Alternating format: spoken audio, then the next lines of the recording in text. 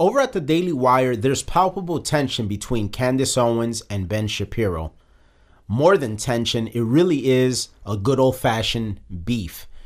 We're going to discuss why there's this tension between these commentators who both work for the Daily Wire and what it means for political commentary going in to 2024, because that's an election year. Then we're going to discuss a recent poll that was just released by NBC, where for the first time in history in an NBC poll, Donald Trump is polling better than his Democrat opponent. We're going to discuss what that means and the full meltdown that we're seeing from the mainstream media. And since we're talking about mainstream media meltdowns, we're going to discuss the meltdown from the mainstream international globalist media in their response, in their reaction to the election of Javier Milei over in Argentina.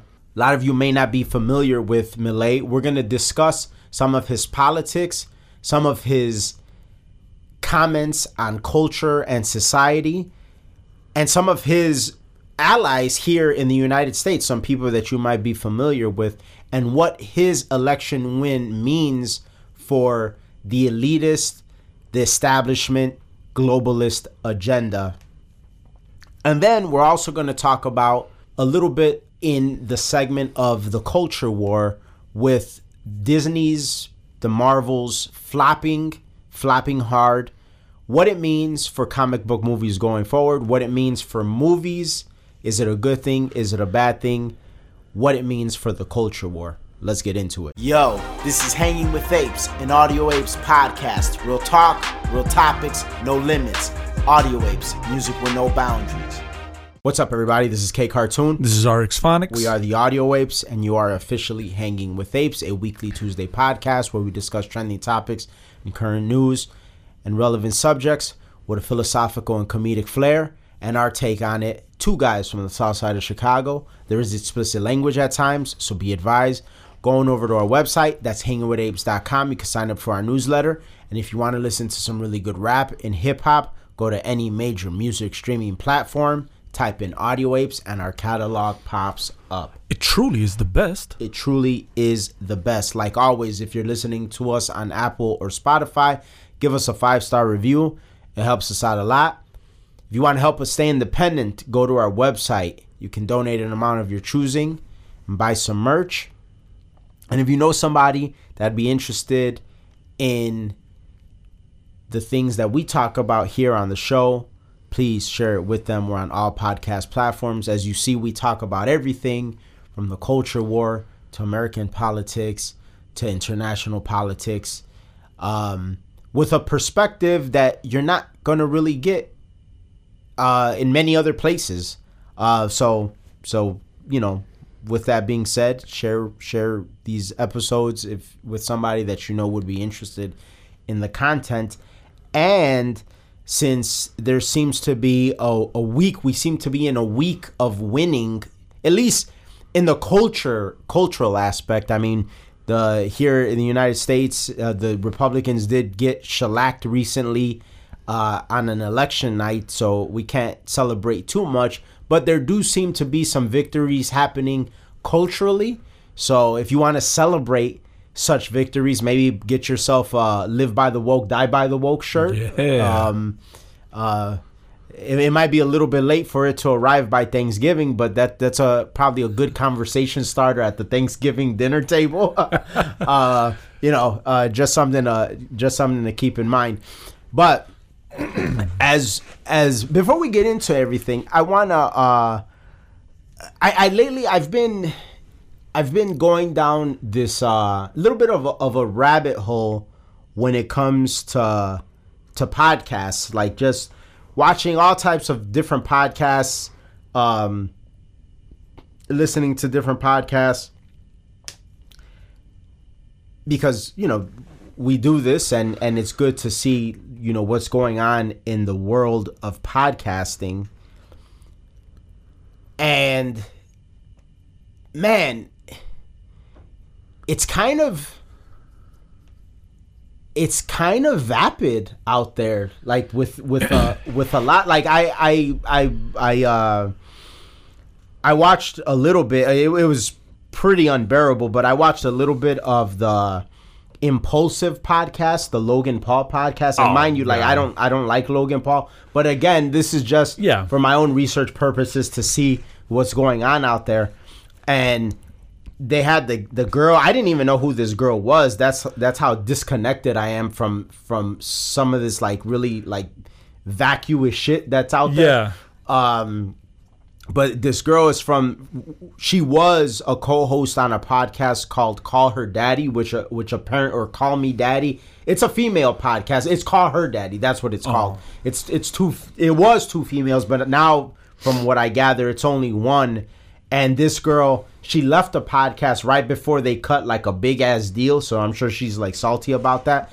And the segment that I was watching with her as a guest on the Impulsive podcast was basically her expressing how she goes on dates with men and she makes them show her their bank account to know if they're worth her time or not. Damn. Yeah. And I was like, if this is what people are consuming, this is pretty depressing. This is like you know, not that like she does that because like whatever, that's like a stupid bitch doing stupid bitch shit. Like, But just the idea that I'm sure there are a lot of fans, her supporters, that would see that and maybe think that's a good idea. Yeah, that shit's sad as fuck.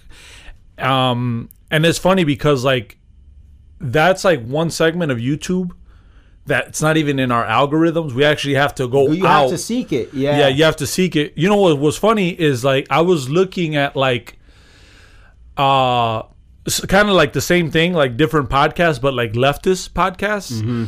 And this one I was already aware of because of Snapchat. It has like the little clips of Pod Save America. Oh yeah. And you know what was crazy? The week that we did the abortion and all that shit, I actually agreed a lot with. Like I was like, damn. It's from the other side, of course. Yeah, I'm familiar with them. I don't like consume a lot of their content, but I'm familiar with them. Yeah, but like even they know, like it's like this is our calling card. This is our winning ticket.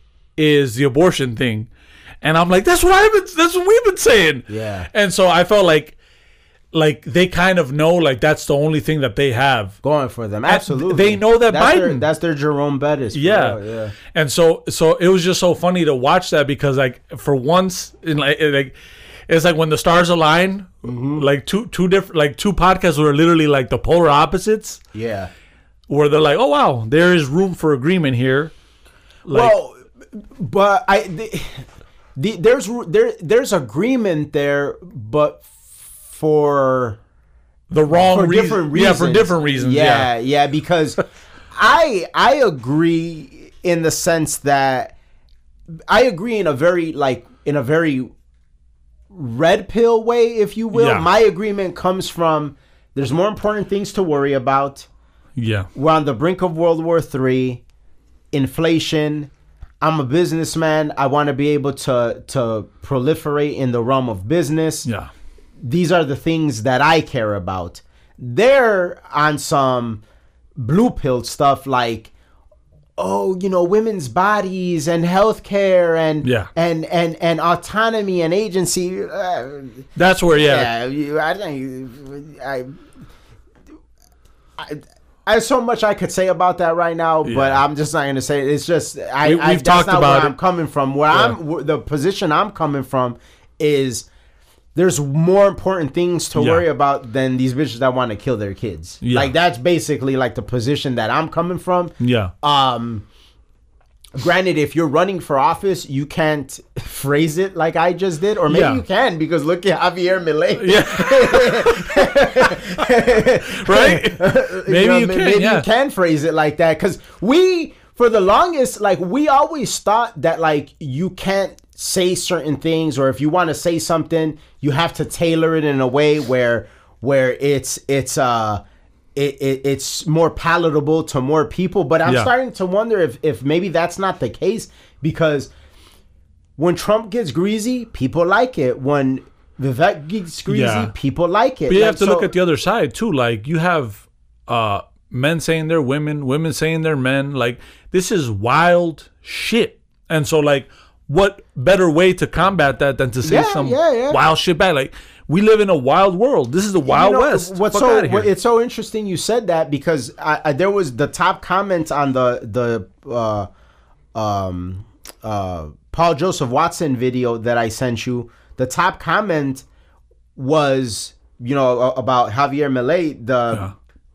The top comment said, this echoes your sentiment. It said, for too long, he said, we need this here in America. For too long, we've been playing nice with the mentals of the insane asylum. Basically, it's like what you just said. It's like, when things are so outlandish and outrageous, how else can you respond? Because does responding poised and logically and pragmatically, you literally have to become a superhero. Does that work? Yeah.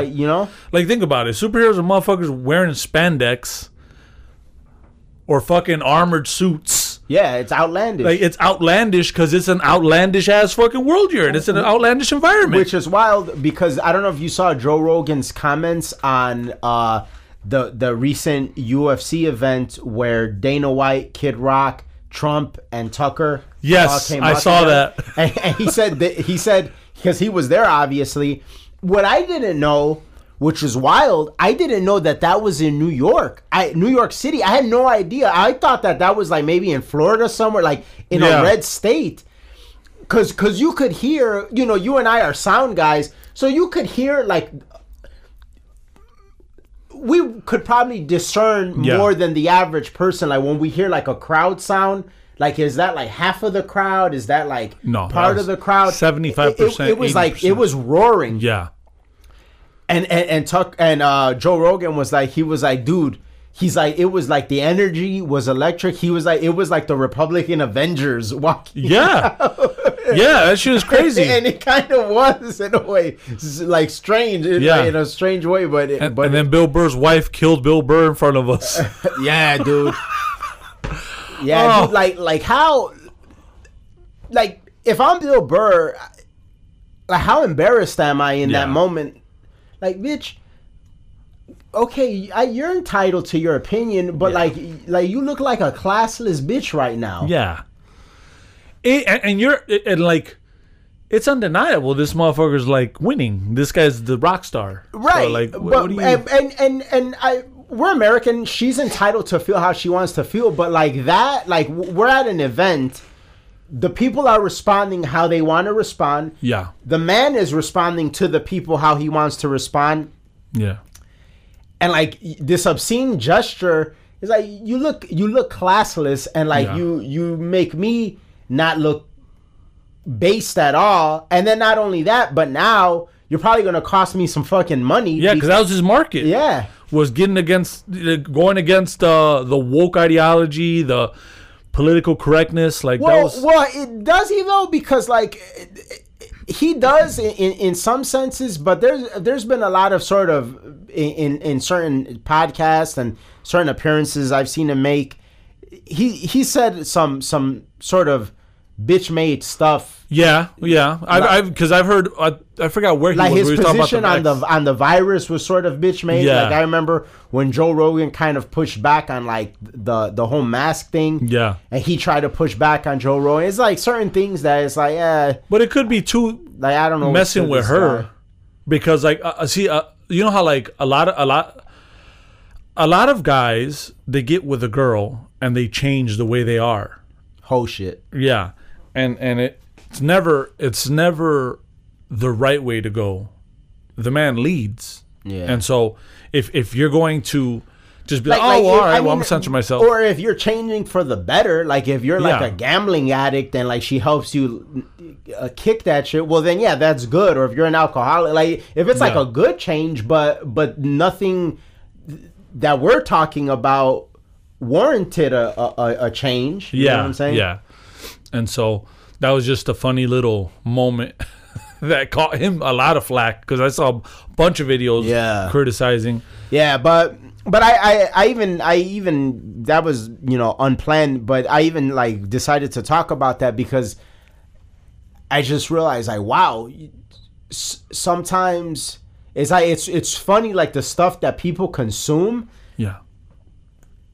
And you try to delve into it, and especially if it's like in a medium that you're part of, it's like, wow, like this is like very different. Yeah, very different. I do feel though, like all that Logan Paul shit and all that segment of stuff, like it'll get high numbers because it's kind of like the new school primetime shit. Yeah, like. There's going to be people who give a fuck about that, and it's like, well, all right, well, this is kind of lame, but like nobody ever looked at primetime television like it was like the best stuff quality, ever. Yeah. It's like the normies, or you guys like it, but what's happening now, you said it with the Marvel's situation, and Disney really kind of striking out for a whole year on movies, or for the better part of a whole year, maybe even a little more. You're starting to see that there is a shift culturally that people are like, nah, fuck that, fuck you Bud Light, fuck you Disney, fuck you Marvel, I don't like it. And then we talked about the Daily Wire doing a Snow White version of that, so now you're starting to see people compete. Yeah. You're starting to see Rumble compete versus YouTube. You're starting to see Tucker leave mainstream right-wing news and be like, I'm doing my own thing. And it's a different shift. And so even more now, and we've talked about like how the right became the rock stars 4 or 5 years ago. Yeah. Even more now, it's cool to be like, if you're a right-winger, you're kind of like the cool kid on the block. Yeah, the left definitely are kind of lame. Yeah, now. I wouldn't even say if you're a conservative. I would say if you're a right winger, kind of on your own thing, because like, that's a fracture that's happening in the Republican Party. Is the same thing that's happening with the left? Like people are kind of rejecting them culturally, little by little. With the Republican Party, Trump has taken over, and now there's the neocons that are kind of getting phased out. Yeah. Like, God help us all if Nikki wins, but she won't. But, like, the Nikki Haley's are still around, but, like, that's not the future. Right. And so, once this fracture, this red pill conservative thing kind of gets more into the mainstream, I feel like the right wing is going to look a lot more different. Yeah. And it's going to be like what we've talked about, the establishment versus like the what is it? What would we call them? I don't want to say right wingers, but I guess the cool kids, the anti-establishment. Yeah, the anti-establishment, and so it's like that's what I'm seeing now.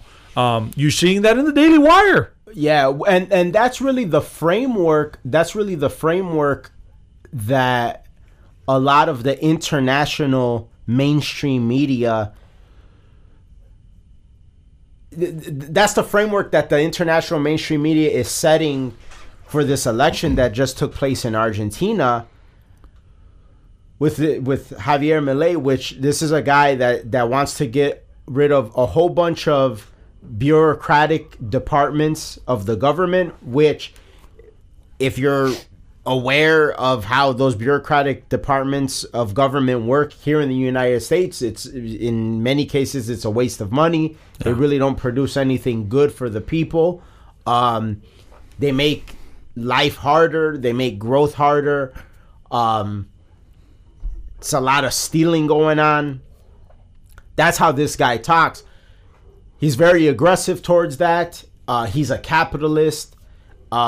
He's in tune with the culture war, which is, you know, something that Andrew Breitbart has said is like, you know, politics is downstream from culture. We see that more and more. That's something that Trump understood. And we see how all of these things, you were just talking about the Marvels, Disney, like how in a way all of this stuff, little by little, is connected to one another. Yeah.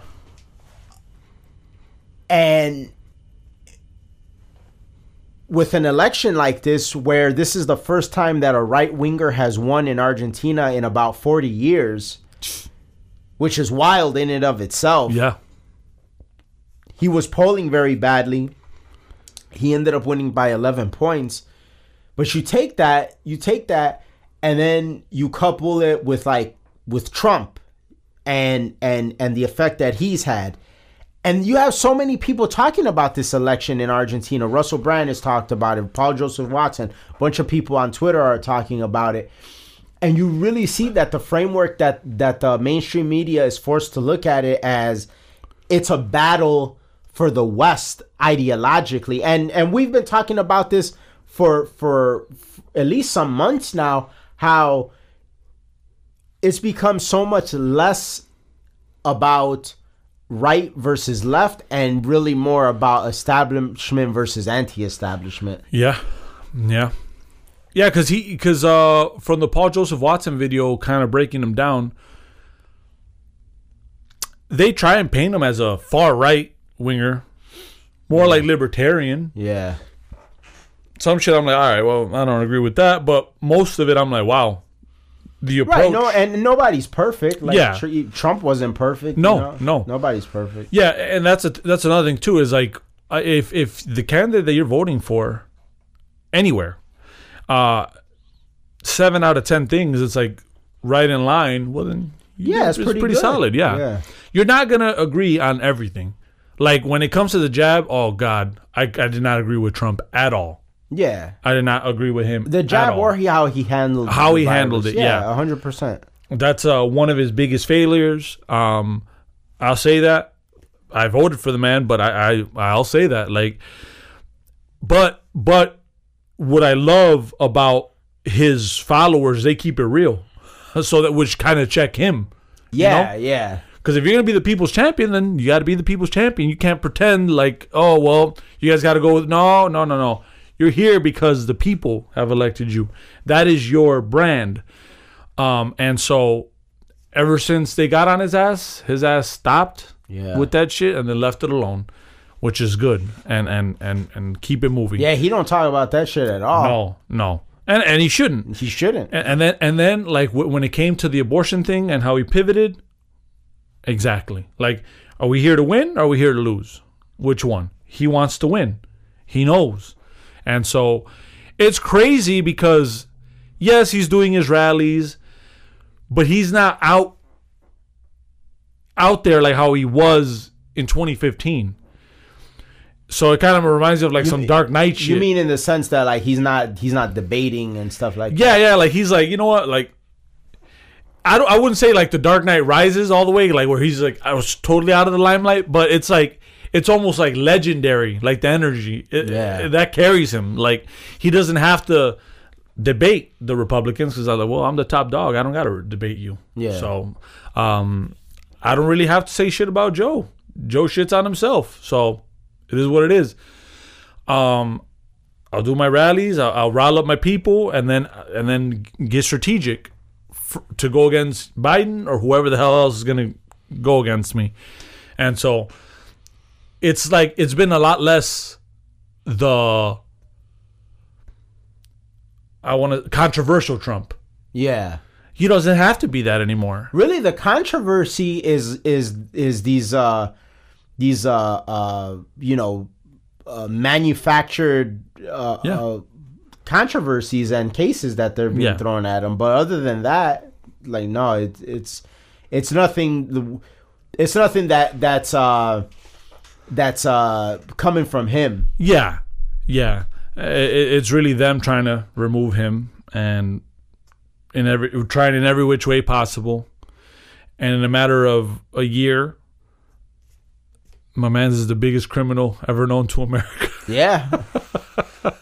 Which is laughable. Very you think much. about some It's of the crazy. shit that so some of the people, notorious gangsters that have been in America, and they pale in comparison as far as the cases. So it just goes to show you that like the left is unhinged. And so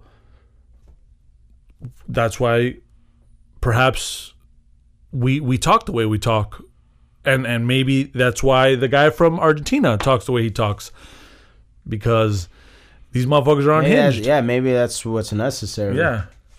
So maybe we should be, because like Milei is wild as fuck. He makes Trump look like a Boy Scout. He's like Trump meets Conor McGregor and then meets, who did I say?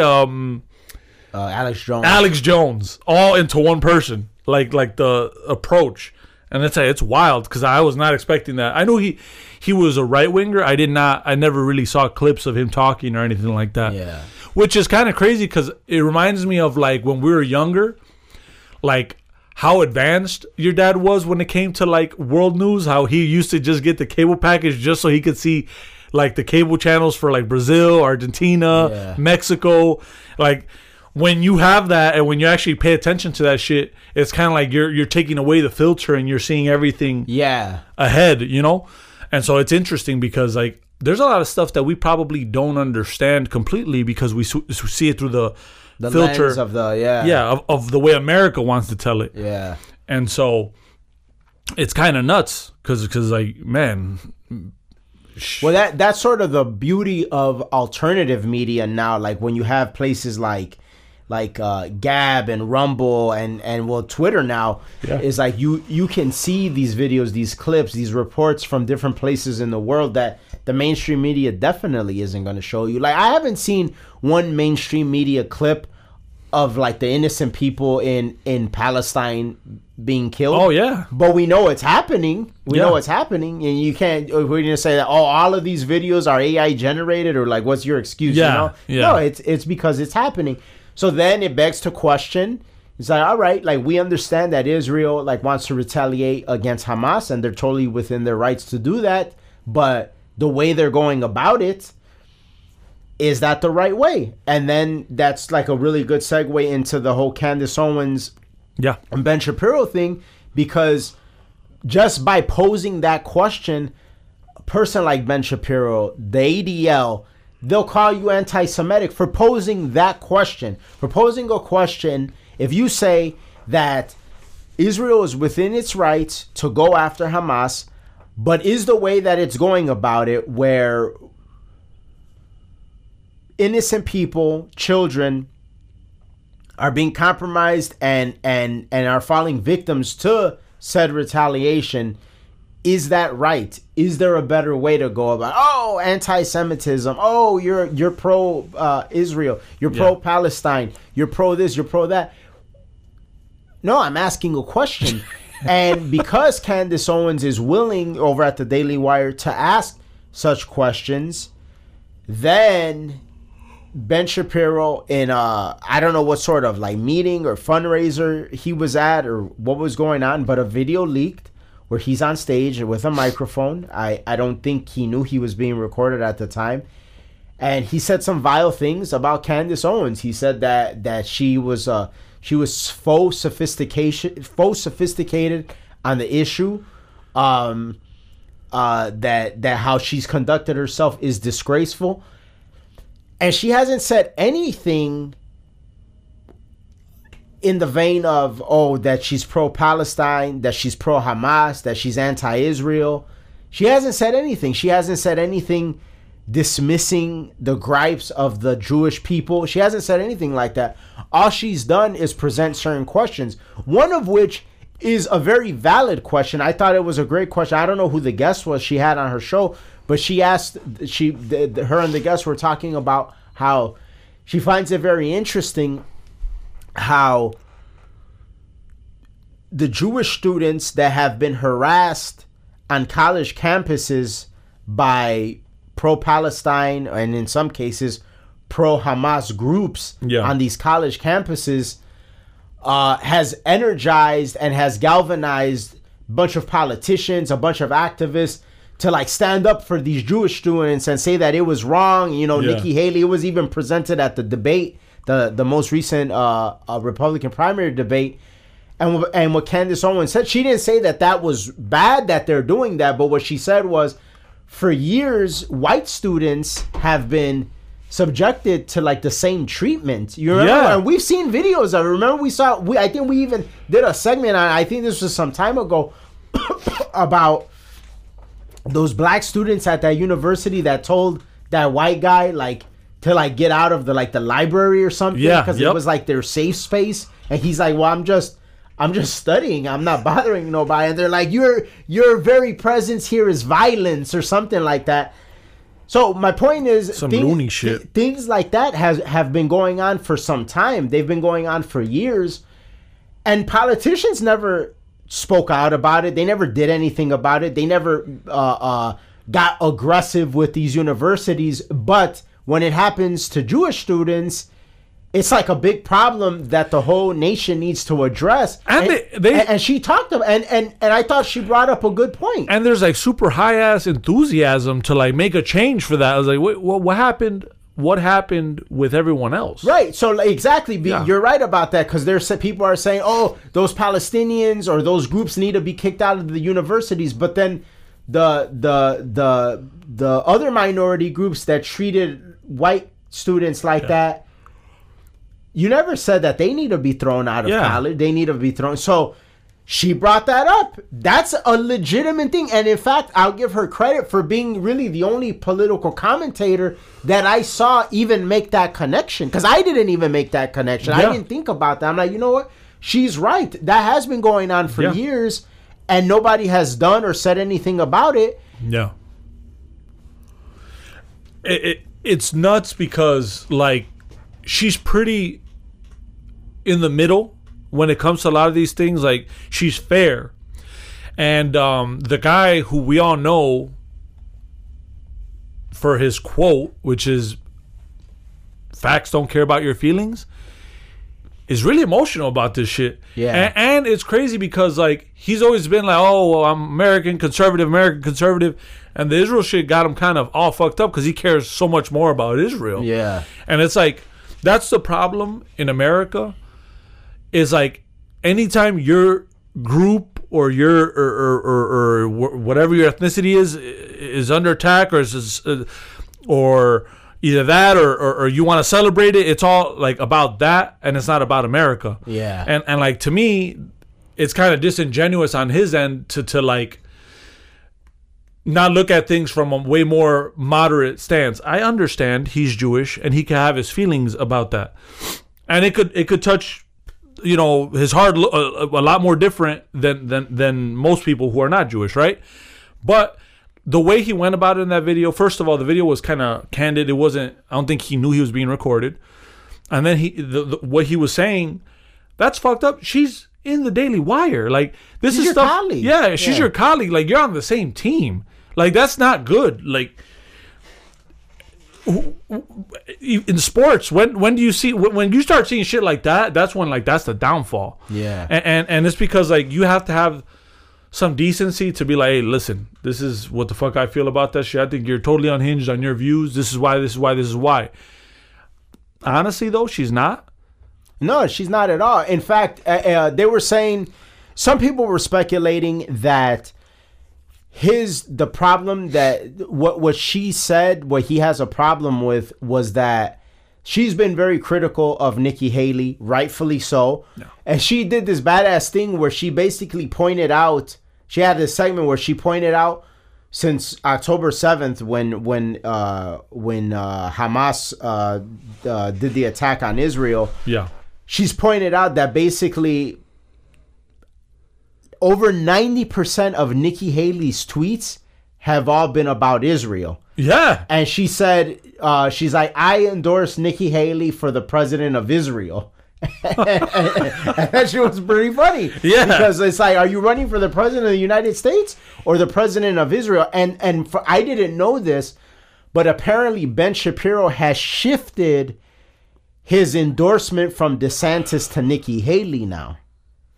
Because, like, basically, like, she's getting all that super PAC money, and you could see that she's sort of like the new establishment puppet. Yeah.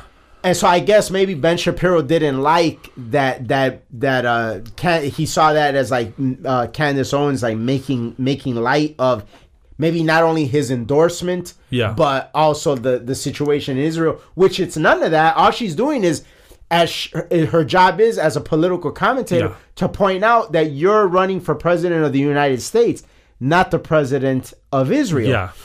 And to me, this is the thing that, with her rhetoric that's like very offensive, and like DeSantis and Ramaswamy should have the balls to call her out. Then they haven't when they were debating, and then she's like, America doesn't need no Israel doesn't need America. America needs Ramaswamy Israel. Ramaswamy definitely has. On Twitter, yeah. On Twitter, yeah. But definitely. I felt like on the stage, do that shit there. Like, to me. And then they had like that little Thanksgiving dinner, and she said the same shit. And it's like, listen, it's America first. It's America first. Like, I'm not saying don't take care of your allies. I'm not saying that. But it's America first. Yeah. So I don't know what the fuck type of shit you're saying. Nikki, I'm not an illustrator, but if I could draw political cartoons, actually, you know what? I should reach out to an artist to see it, because this situation is going to go on for a while, but it's just like very graphic. But it'll be a great political cartoon. Nikki Haley, like this is kind of some stand-up shit, but like I would draw a political cartoon of Nikki Haley getting DP'd, or turned into an old, turned into an old English H. So like one in the front, one in the back, and like in the back is Benjamin Netanyahu, and in the front is World War III. Damn, World War III. How will he look? Just like the most satanic. Yeah. Just draw a picture of like. Yeah, draw. This is gonna get us booted. Yeah. It's like a picture of Satan with a Jew hat. Oh hell yeah, for sure. And the Jew dreadlocks. And you know what's crazy is like, that's not even the only thing she says that's unhinged. Did you see what she was saying about like the social media and how we have to put our own name and like we have to be vetted? That's not her real name. Nikki Haley's not her real name. No, that's her pseudonym. That. Like, I didn't know that was. What's her real name? Shit, I don't even like. It's like so long. Rank bitch. Yeah, that's it. That's it. No, let me see. Let me Google it real quick. But it's like, it's so funny that you're saying that people gotta be verified with their real name. You don't even use your real name, Nikki. I had no idea. I had no idea that wasn't her real name. I'm gonna click it. This is her real name. Hold on, let me, because it's so it's not really been brought up, and like every time they say her name, it's like with Nikki Haley in it, but it's like Nimrata. Let me see if here it is. Nimrod. That's perfect for her. Yeah, Nimrata Nikki Randhawa. That's her actual name. What the fuck? So where does Nikki Haley come from? I had no idea. Like, you don't even use your name. You know why? Because you want to like promote yourself much better. It's better on the tongue. But like, Nimrod. Yeah. Oh yeah. Trump. I'm actually surprised that Trump hasn't. Because it's not worth it. Like, she's not even. She's not even in the league. She's 3 from him. Yeah, but Nimrata Nikki Randhawa. Like, that's her actual name. Oh yeah. And so. How stupid do you look saying that we need to be verified and that the government has to supersede that's not, that? Like, I could, like, Ron DeSantis, but like if your first name is Ronald. Yeah. Or like, Bill Clinton, his first name is William, but Bill in this country, they use like Bill in place of William a lot of times. But that, like, where the hell does Nikki Haley come from that? Yeah. That's strange. And well, Haley, I think, is her spouse, but yeah, but still, your first Nimrata name, Haley. Yeah, Nimrata Haley. You're not Nikki. Like, you can't use your middle name. Like, so to me, it's like it's a play on words. Well, Nikki is short for Nimrata. Yeah, no, it's not. And so to me, like, that shit was so funny. Like, you're talking about that people got to be vetted on Twitter and on social media, and like, we need to know what you're saying, and we need to see all your algorithms. That's wild as hell. I'm like, the fuck type of wild shit? You sound like fucking George Bush Jr. Like, no, hell no. And so the only policy that she really has going for herself is where she stands on abortion. And again, it's just that it's the pragmatic approach. Yeah, not that because she also comes from it from the position of like, I don't want to judge. I'm pro-life. Nobody should judge me for being pro-life. If you're pro-choice, nobody should judge you for being pro-choice. I don't care about any of that. Yeah. I just want this issue, like, leave it at the door because it's a losing issue. These hoes want to kill their kids. Yeah. Let's just leave it be. That's what it is, and that's it. Did you see before we move on to the next segment that Ramaswamy, he made his second appearance on the David Pakman show. Did you see that? No, not the second one. And Pakman, this is a very good question, and it was cool because like David Pakman, you could see that he respects Ramaswamy. He definitely wouldn't vote for him, but you could see that there's like a respect there. Yeah, well, but I mean, he did get destroyed by him the first time, and like he operates like with like a lot of grace with him, more than I see him with most people. With most people, he's pretty pompous with most people. Real smug. Yeah, but he did ask Ramaswamy a very important question. He asked him about the whole abortion thing. He's like, do you think that it's time for? It was in the vein of, do you think that it's time for Republicans to start pivoting on their position? And Ramaswamy, like, you could tell that that's the one issue, because you remember you and I, we were unsure of like exactly where he is on it. Yeah. Because even in the debate, on the debate stage, it was a little bit ambiguous, like where he stood on things exactly. On the Thanksgiving dinner with DeSantis and Haley, he was also very like vague, yeah, and like beat around the bush and told the story. Yeah, and again, he was like that with Pac-Man. I think what it is with him is like,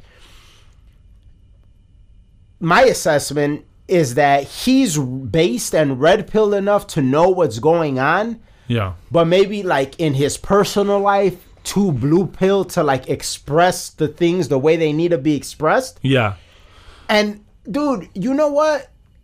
That shit is like, it's such a real thing.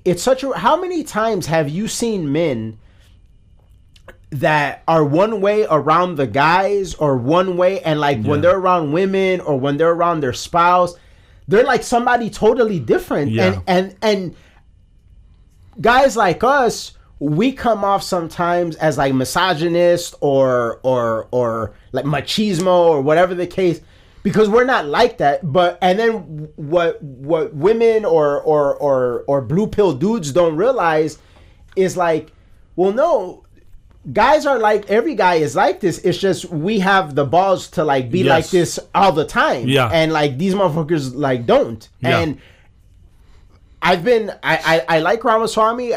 There's not a lot that I've been critical about, but I think like that's the wrong approach. I think you can't be like that. He did when he told his story, because it was about his last son that was born, if I'm not mistaken. He was telling the story of like his son was like basically, she was bleeding out, like, so his wife was having complications, she's bleeding out, and he was literally like ready to walk in and console her, like to let her know like, yeah, like the baby's dead. And when he started talking about it, like you could tell like he had to pause a lot. He got emotional. He got real emotional. I didn't see the whole thing. I saw like a snippet of it. Yeah, because I thought, oh damn, my man's gonna lose his shit right now, because you could tell that he paused a lot. Yeah. During that story, because it meant a lot to him. And I understand, but like sometimes we have to look at the world for what it is and how cold it can be. And so to me, the way I look at it is, yes, I understand their viewpoints, but we live in reality. Yeah, that's a beautiful thing for you and your family. Yeah. It's a story worth telling. Yeah.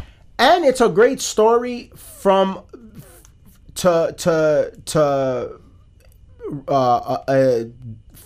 be the foundation for why you're pro-life. Like, there's nothing wrong with that. I don't have a problem with that.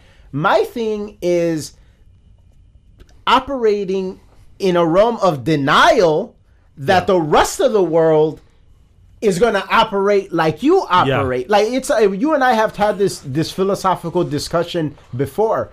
Since high school. I don't think it's that wise to operate in a principled capacity with unprincipled people. Yeah.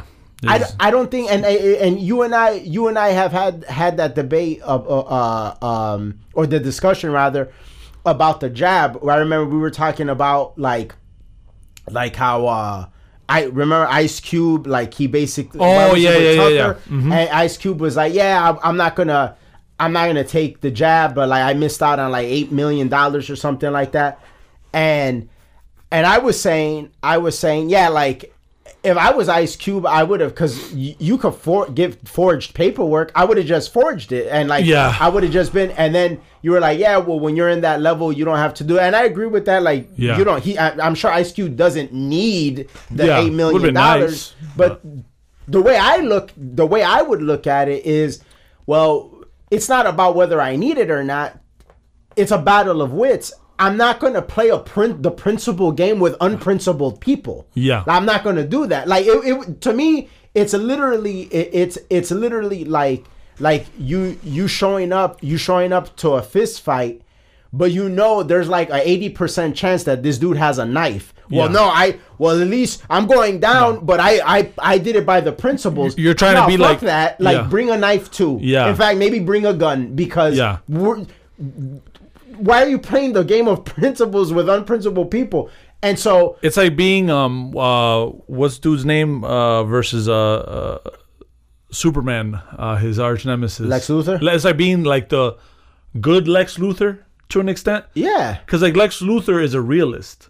That's what kind of makes him such an intimidating bad guy. Yeah, like probably in DC the top bad guy. The top bad guy, yeah. 100%. And it's because like he understands like this is how the world works. He's actually, I would make the argument that that character is more captivating than Superman himself. Yeah.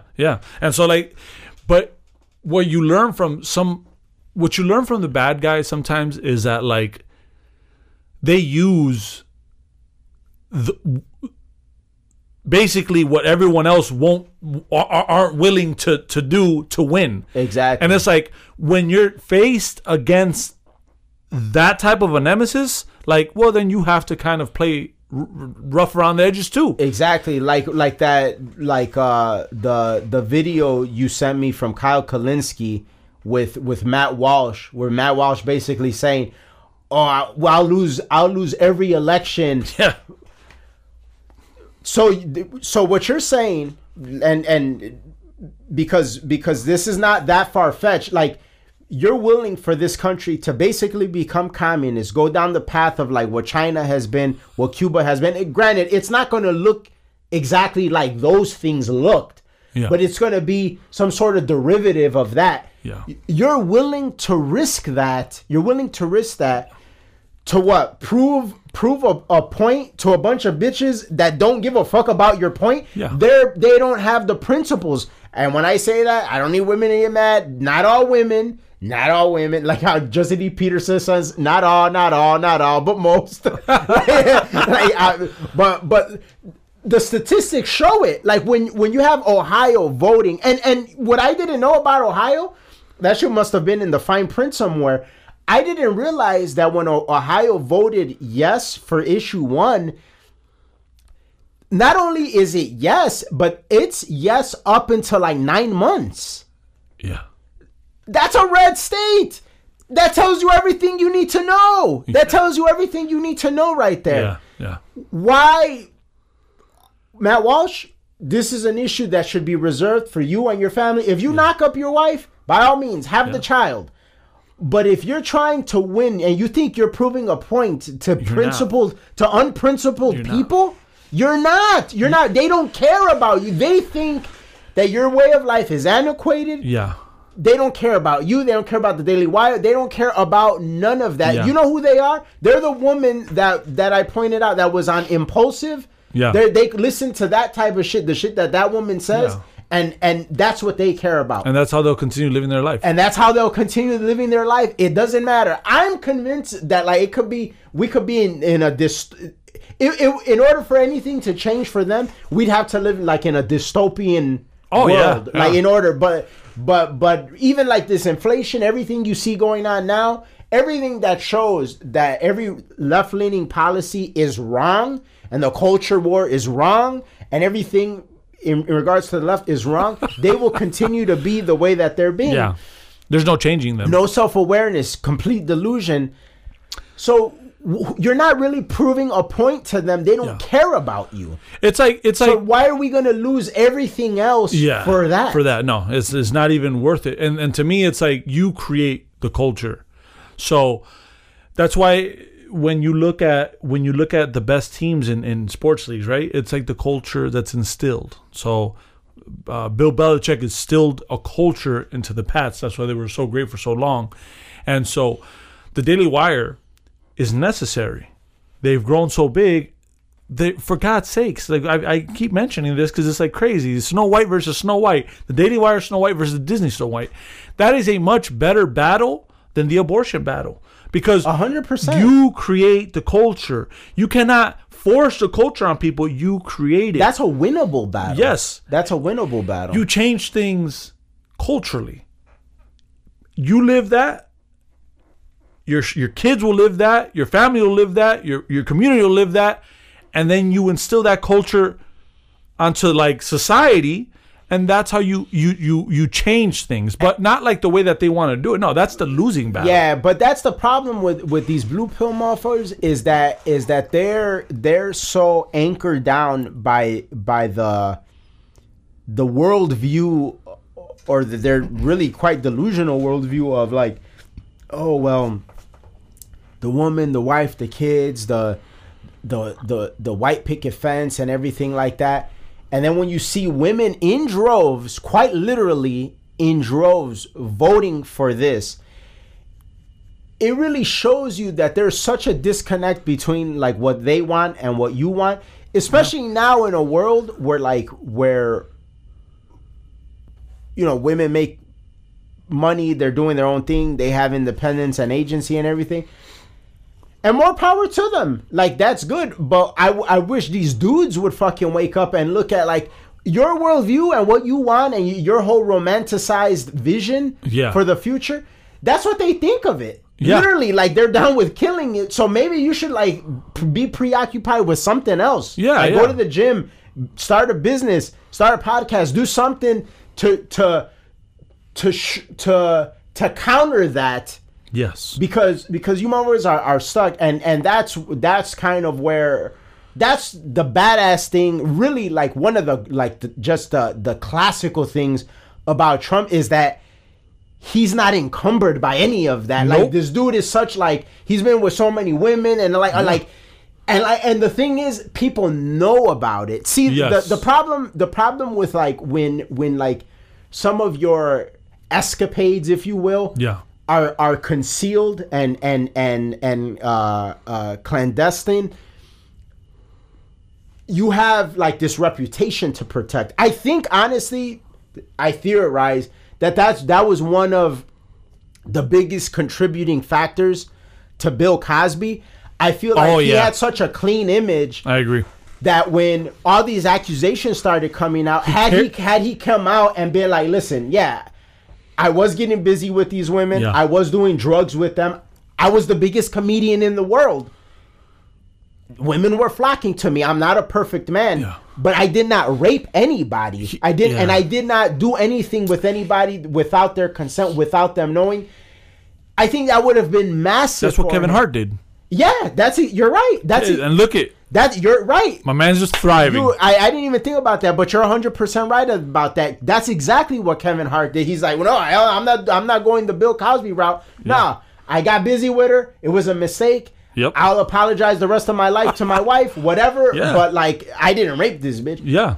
Kobe Bryant did the same thing. Yeah. He did the same thing. But Bill was like, no, like, and it's like, dude, Bill, we know you got busy, bro. Like, it's all right. No real dude is gonna be mad at you. Yeah. Nobody's gonna be mad at you. You played a character. That's not who you are. That's not who humans are. Yeah, you know, and so, but and you realize when you break away from that, you're unencumbered by all of that stuff.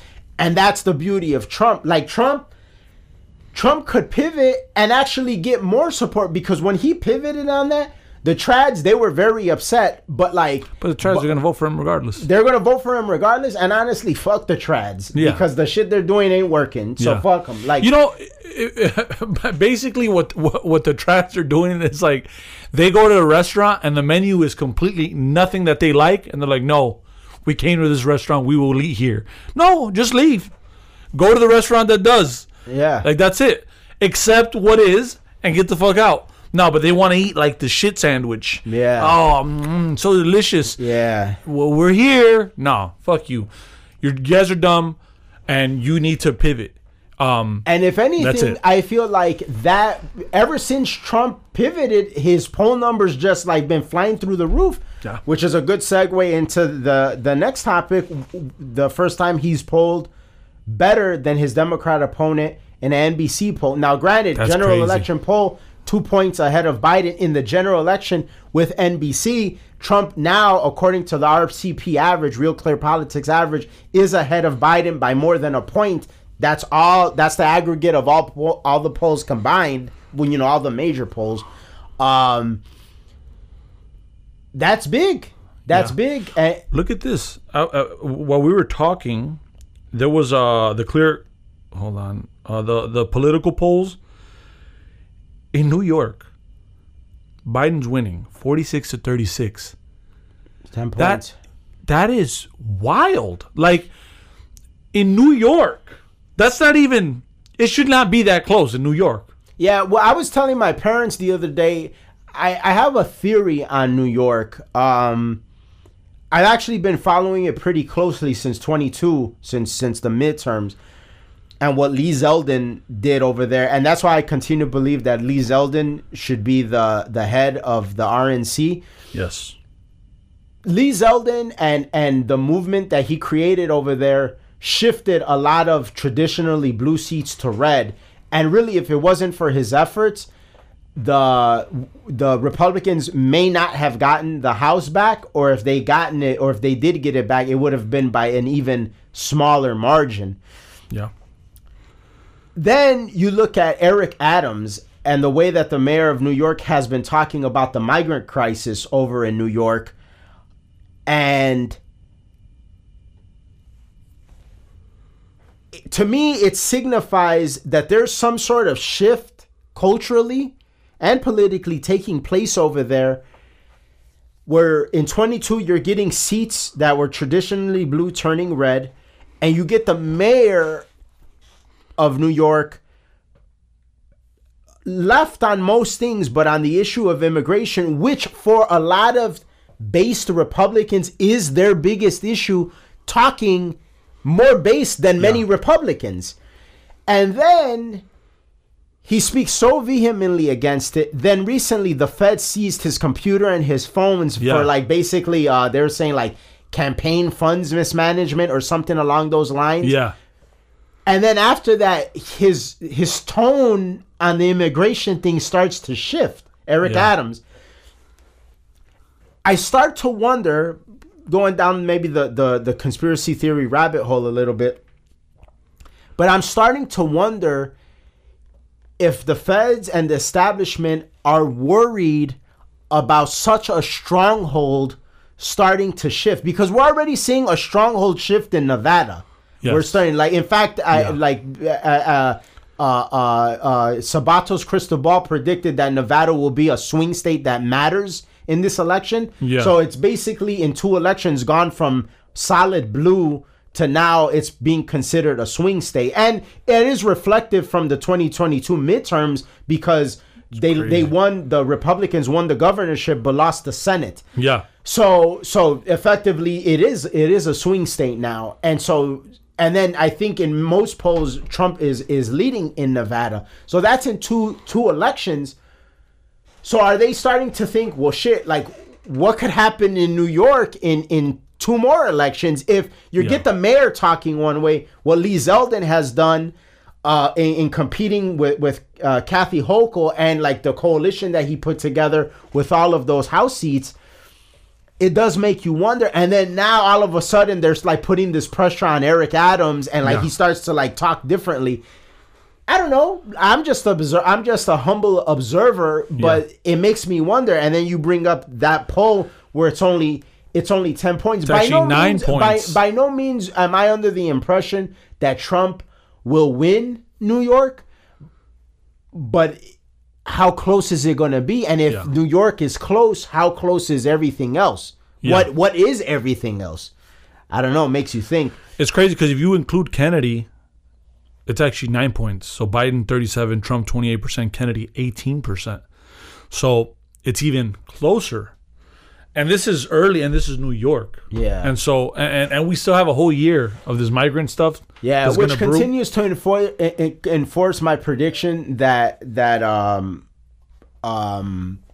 24 will be probably the wildest, craziest, most unpredictable year in politics, because what's their strategy now? Because literally we've expressed and we've declared that their only position that they have is abortion. Yeah. So what happens now? Like, what happens when like your guy, like, that's not like really like saving your guy. Yeah. And when it gets brought up, Trump has already begun to pivot. So my question is, if they go with Newsom, does anything change? Because Biden is so bad that I can't believe that Newsom would do as bad. But or is Biden doing so bad for the economy and for people that people are just like, nah, Trump. Because if you look at California politics, my thing is with Newsom though is like, okay, you've made the point Biden's doing bad, but like you're deferring to a guy that he has no accolades in like a good economy. Like, California's terrible. Yeah, so I don't know. And then I don't know like everything that he's done in California, how digestible it is for the rest of the nation. The only thing you get, at least from my perspective currently, the only thing you get with Newsom is somebody sharper, somebody that'll like actually debate Trump. Yeah. Because I don't know, I have pretty strong doubts that Biden debates Trump. I have my doubts. I don't even think it's really. And if there is a debate, it'll probably only be one. Yeah. It'll be one. And that motherfucker's going to be so coked up out of his mind. Biden, honestly, like for the energy, like just to be sharp, like they're going to need to do something. Yeah. I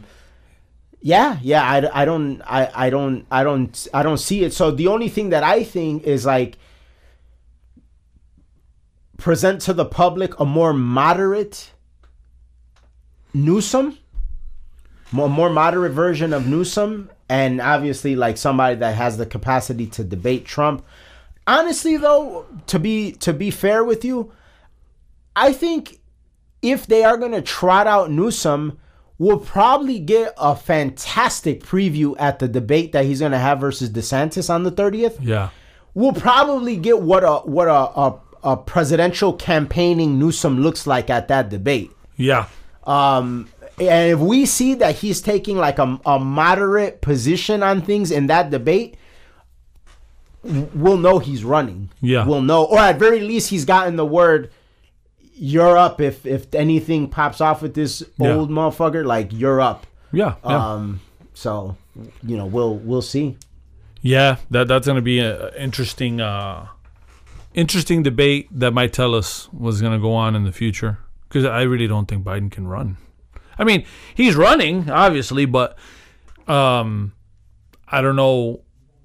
He's just, if it wasn't for the abortion stuff, he'd probably be polling even worse. Yeah. So we'll see. So, but before we close out, the Marvels released, it flopped. I haven't seen it. I know you haven't seen it. This is definitely not a review because I haven't even seen Sound of Freedom yet. Why the fuck would I watch that movie? Right? But it is interesting because we have talked about the Sound of Freedom, how well it did on the budget that it had. We have the Joaquin Phoenix Napoleon coming out soon. We had Oppenheimer that did well this year. And then you have the Marvels, which is the MCU's biggest flop to date. Jesus. Biggest second week drop off in comic book movie history.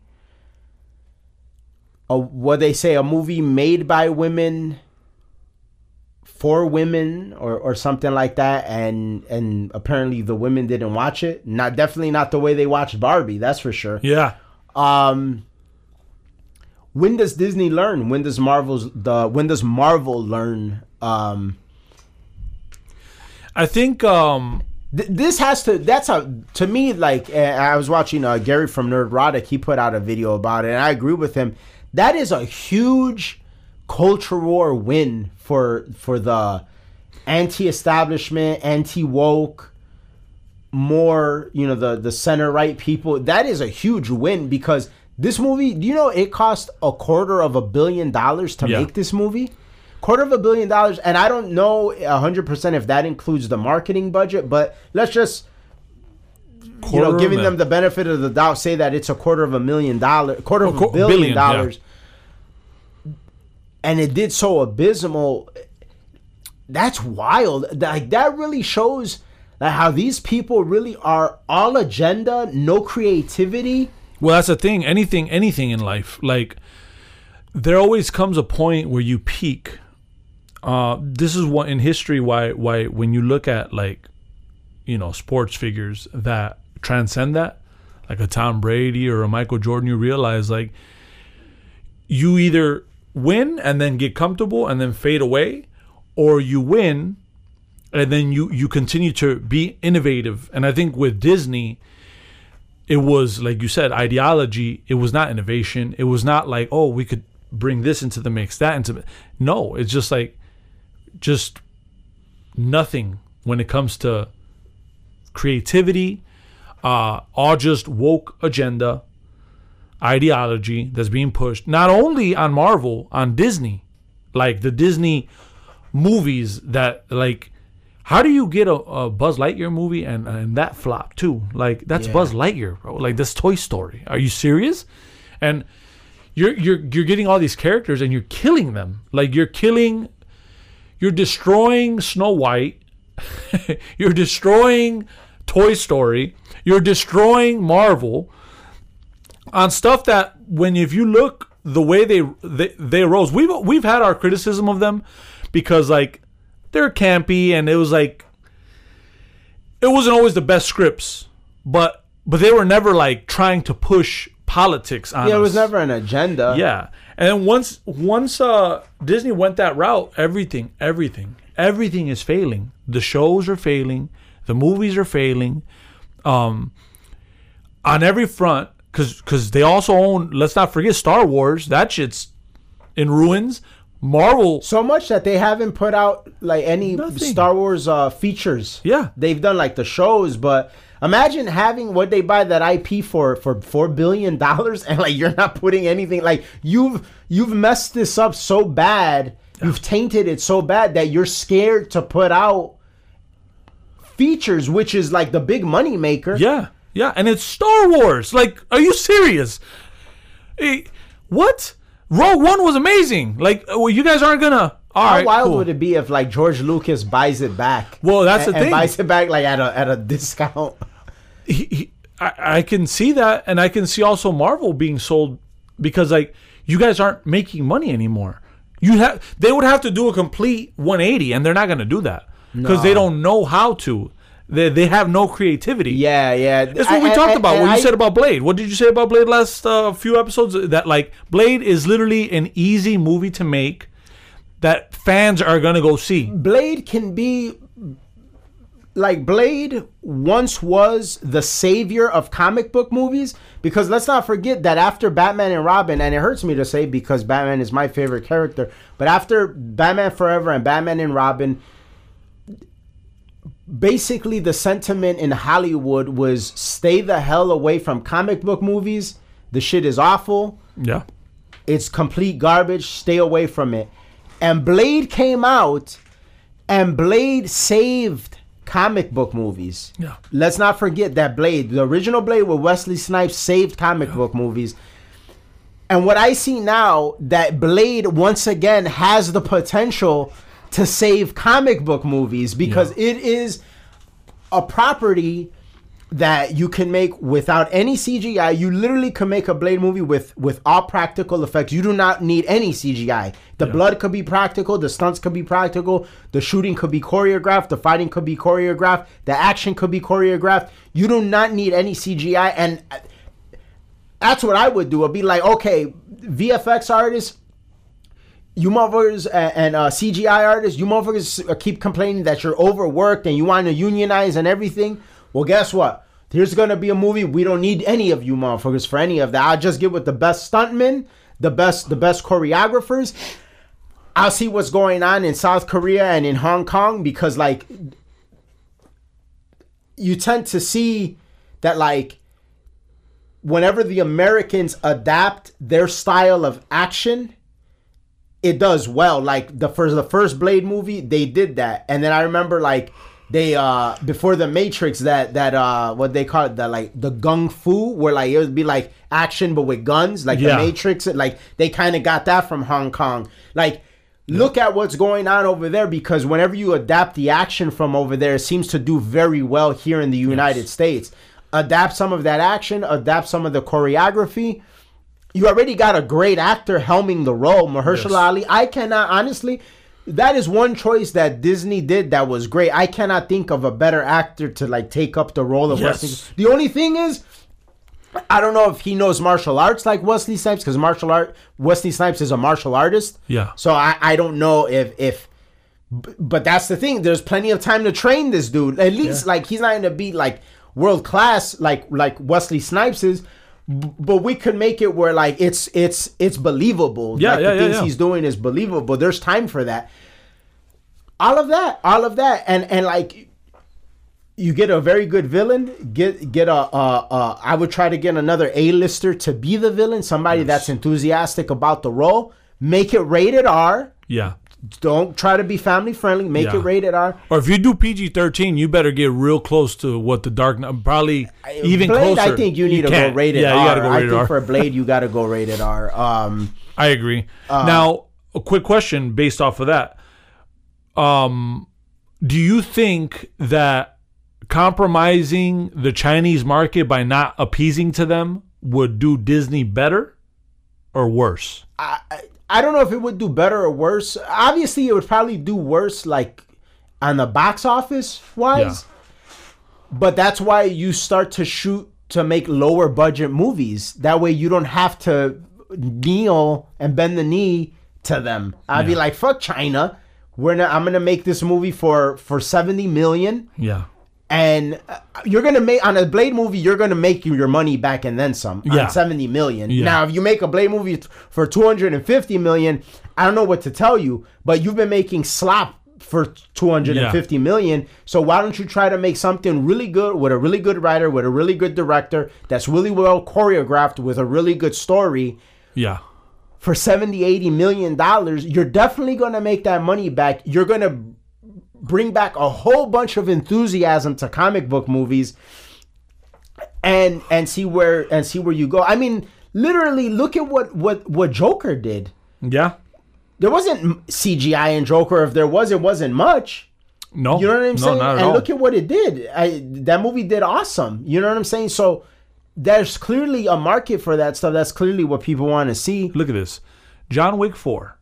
Which would be in the realm of like not all the action, but like you could see a lot of the elements, was $100 million in budget. Yeah, production budget. If you can make a John Wick 4, you can make a Blade movie for that much. 100%. And like to me, and that'll be more interesting than John Wick because people know Blade. Yes, people are familiar with that character. That's a loved character. Yes. But like what I'm saying is, John Wick movies are action packed. Yeah. And so you can make an action packed movie, guns, samurai shit, all that for $100 million or less, really. But let's say $100 million. And the only thing you have to do like a little bit better story than John Wick, because I'm not super familiar with the John Wick movies, but from what I gather, the story isn't like that compelling. No, I did see so chapter 4 had like, I could tell that the director tried to go for the good, the bad, and the ugly themes, not like the major allegories, but like the characters. It just reminded me of that, like kind of westernish, but like it suited the movie because the movie's just like action packed shit, like unrealistic shit, like John Wick doing some wild shit, and it's like for the fan base and what they're used to, it was good, and it was a lot of shit going on for $100 million. I'm like, wow, okay, cool. You look at the Flash movie with that terrible CGI, it's like, well, if you're gonna make that for what, $250 or more, well, I'd rather see John Wick type action, you know? Yeah. And so, to me, there's plenty. So right there, you have people that can bring those elements, like the choreographers, the people that are doing the training from there. Grab them. Stop with the CGI shit. And that's another thing too. Is like CGI has become like, it all looks like that Spy Kids movie. Like Ant-Man looked like the Spy Kids movie. Yeah, it's become such a crutch. It's become like this replacement for true creativity. Yeah, like some sort of like Frankenstein substitute. It's like there's times where it's needed, but Christopher Nolan is the best at that. Yeah, it's like few and far between. Well, he very much like always tries to go like practical first. Exactly. You know, like to the point where like he's built sets where you know, like the hallway, the spinning hallway in Inception. That's practical. Like those guys are really in a spinning hallway fighting. Yes. Does it take time? Do they have to train? Yeah, all of that. But not only is that good for the actor, because that puts like a hell of a resume. Like Joseph Gordon-Levitt, like the idea that like he did that, you know what I'm saying? Yeah. Like that's awesome. Like that, like that's on his resume as an actor. Like, yeah, you know, not only was I in a Nolan movie, but I didn't have a stuntman for that role. No, like I was doing that. I was doing that. It's Tom Cruise and that shit. And so that's what you need. You need that back. But that's part of the creativity of it. Like building a set. That's what's beautiful about guys like Quentin Tarantino, who like he appreciates even like the 35 millimeter, the film, and that when you get those guys that like care about like the film aspect of stuff, when you start getting those people back into Marvel, that's when you're gonna start having some fun. And and the creativity is just gonna flow because you're like, oh shit, we could do this. Let's build this set. All right, this is what we're gonna do. We're gonna bring these choreographers from John Wick to help Marshall Ali. Like we're really like getting the gears going. It reminds me of like I remember when we did the Foul Funny, the Mexican standoff, and we had no guns, and I'm like sitting there. I'm like, oh my god! I was like, big baby, we need to. We're going to Swaparama, and we were not gonna shoot it. I remember we weren't gonna shoot it. We ran to Swaparama. We bought a bunch of realistic-looking BB guns, and we all had guns for that sketch. But like that was part of what made it so great. Was like that's the production aspect of stuff. Like, all right, let's go. Let's get the gears going. Let's start thinking outside the box. Where the fuck can we find stuff at a good price? At this, all right, cool. And like that's like some savviness. That's a savviness you need. And I think that's the thing with us because we've done stuff like that. We can envision how it can be done different, but a lot of these people over at Marvel, like they've never done anything like that. Like a lot of these producers, a lot of that shit is nepotism. Like they got their job because they know somebody or they suck somebody off. Like bunch of pillow princesses. Yeah, but yeah, you know, I think that'd be the only way forward for them. I doubt that's not how it's going to play out, but but I think I was telling you before we close out, did you know that in the Blade, in the retreat that they had with Variety, well, Variety was at the retreat. It wasn't like a retreat with Variety, the magazine, but like a reporter from Variety was there. And I guess at that Marvel retreat, they were saying that there was one pitch of Blade where it was basically Blade, and Blade was relegated to being like a side character, and there was like 4 like female leads, and it was a movie about life lessons. Yeah. What the fuck you said that. Jesus, what are they smoking over there? Like, what kind of drugs are they doing over there that like anybody would think that is any sort of pitch for a Blade? That's how you know like things are bad. Yeah, if I was one of like the production people, like the executive producer, I would like fucking American Gangster that motherfucker right then and there. Yeah, something like you gotta blasted go. dude, and then just went to go finish my coffee. Yeah, you gotta go, dude. Like that's crazy. But we'll see what happens. Dude, you remember in The Wolf of Wall Street when the dude from Silicon Valley's cleaning like his little fish tank, and then Jonah Hill just yells at him and eats the goldfish. Oh yeah, like that's what should have happened somewhere along that line to do that pitch that. And then he's like, "You're fucking fired. Get the fuck out of here." Yeah. It's funny because I was going to talk about this, but since you brought up when we used to do sketch comedy, it was funny. One of the rabbit holes that I've been going down recently, like with podcasts, is like certain like comedy podcasts. And even that, like, even those, it's like something's missing. It has to be based from Rumble. Because Rumble won't, like, the next big comedy person, podcast, whatever, it's gonna have to come from Rumble or X, because those are going to be places where they're not going to be like shadow banned or whatever, and where you could like, because like they're not gonna feel restricted. We would not have survived. Fable Funny would not have survived. Well, we would have pivoted to Rumble by now. Yeah. But I guess, to me, that's where comedy is gonna go next. If you're gonna take comedy serious, like the independent comedy, it has to be because like you can't do anything on YouTube that's not gonna offend somebody, and so YouTube is soon gonna have to suffer the consequences Disney's suffering. Because if you get like a big, like let's say like a Key and Peele type, but like raunchy and like kind of like, you know, offensive. Push the envelope. Yeah, pushing the envelope type comedy coming from Rumble, that could really change the paradigms on how people view their comedy, and where they're gonna go. You know, because you're not gonna be able to do it on YouTube. You're not gonna be able to do it. Like literally, we had some of like the how to cook crack sketch. So we had one that went viral. It wasn't even controversial. It was just the title was controversial. And it was clearly a parody. Yeah, it was a parody, and it was hilarious. Yeah, it wasn't to be taken literal, and it got pulled. And so you can't... Not even demonetized, like completely pulled. Yeah. It got pulled, and I was like... That was the only video that was... It got to 100,000 so quick. Yeah. Like, that was going to be our viral video. Yeah.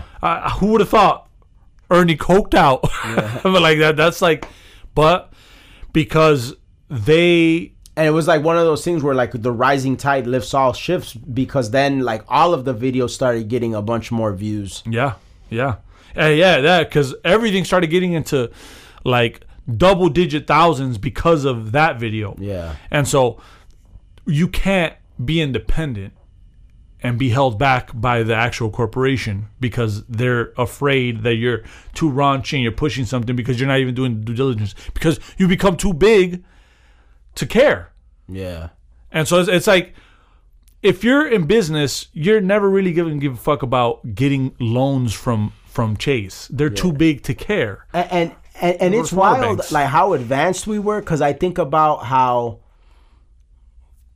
we had segments. So we had the sketches, but then we were already getting into realm of having segments where like that video that you and Ernie did, like we were like throwing things at the wall and basically seeing what sticks. Like we were starting to do pranks. Yeah. Then you and Ernie had that, like, it was like the Abba and Preach style video. Yes. So it was going to be like those kind of like commentary videos. Yeah. And then we were already sort of planning on like filming like stand-up artists, remember? Yeah. So like by now maybe none of us would have had Lisa G would have had a stand-up special presented by Fable Funny for sure, but like we might have already like maybe signed like another comedian where it's just like, well, you're like our stand-up guy type thing, you know? Yeah.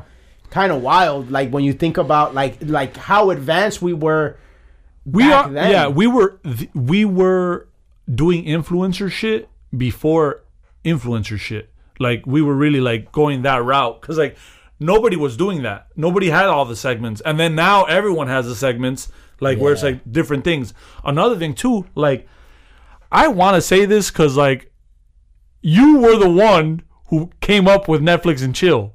Yeah. Like, you were the one, and it's crazy. Like we did the sketch for Netflix and chill. Before it was like a thing in the zeitgeist. Yes. Yeah, like we manned that. You invented that.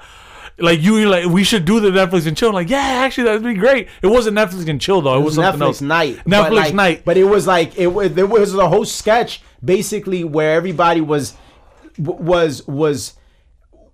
telling their friend that, like, Netflix night or Netflix and chill was like an insinuation for like getting down with a girl. Yeah. And like everyone knew that. And the friend was like so oblivious. He's like, I didn't know. He's like, my mom's at a Netflix night. Hell yeah. And like, that was like before Netflix. Like, that's when I was like, wow, we're too ahead. Which is some wild ass shit. Like, imagine like some dude has like a single mom and he's like, oh, I text his mom like, hey mom, how you doing? She's like, oh, I'm just Netflix and chilling. I'm like, oh, mom. Or the truth serum pandemic. We were gonna have a pandemic, but of people only able to say the truth, like liar. Imagine, like, I can only imagine what things we would have done in regards to the pandemic. Bro, like how we would have tackled that. Bro, imagine the truth serum, but then it's like the Republican debate night. What the fuck? Yeah. And we'll all be dressed like Mike Pence and Nikki Haley, and we're all like trying to say shit, but like we're saying the truth. I mean, like the shit that we could have came up with, that we did come up with, but like once we saw like, okay, well, this is not gonna be fruitful because we're gonna be first.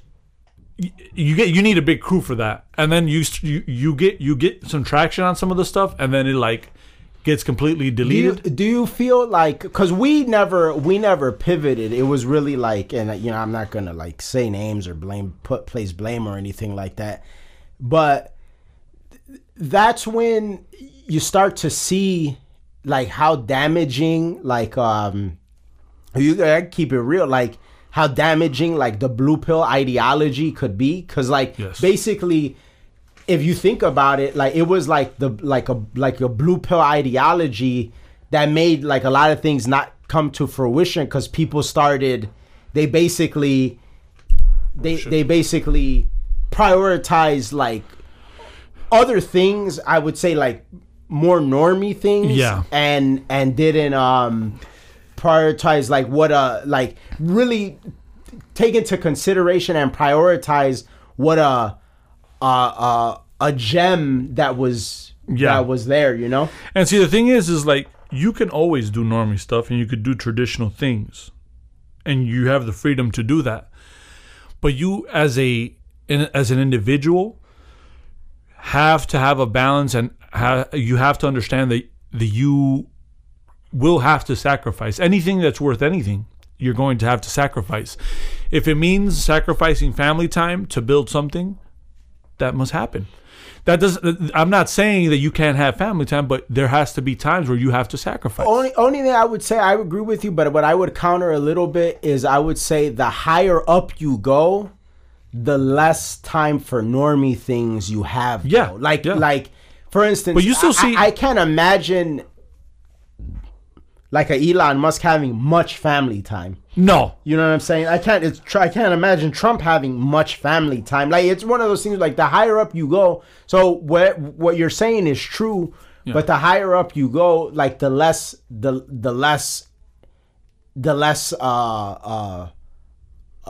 plausible that balance is. Yeah.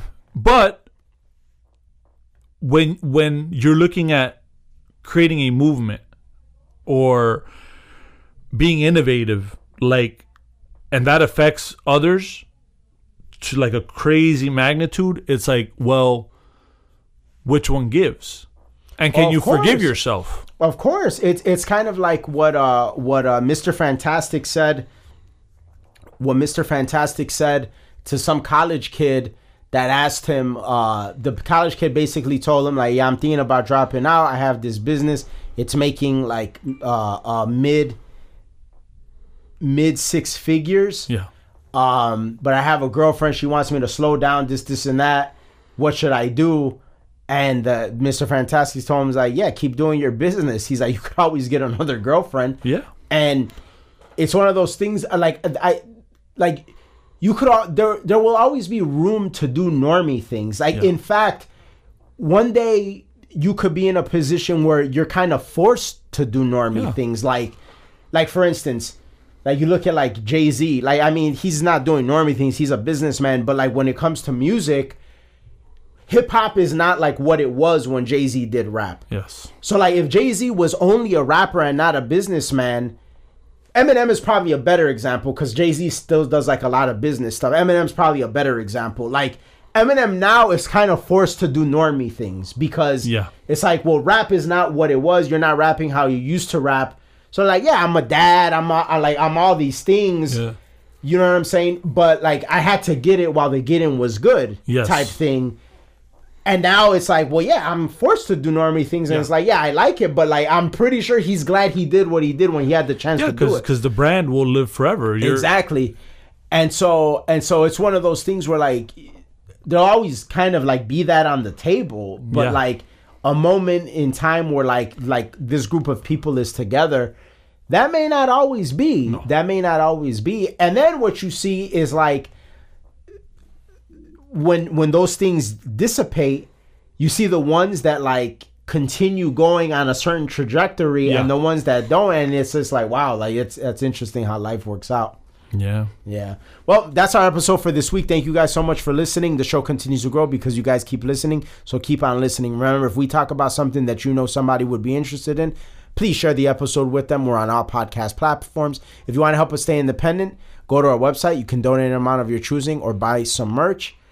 And if you're listening to us on Apple or Spotify, give us a 5-star review. It does help us out a lot. We'll see you guys next week. We're out. Peace. Peace.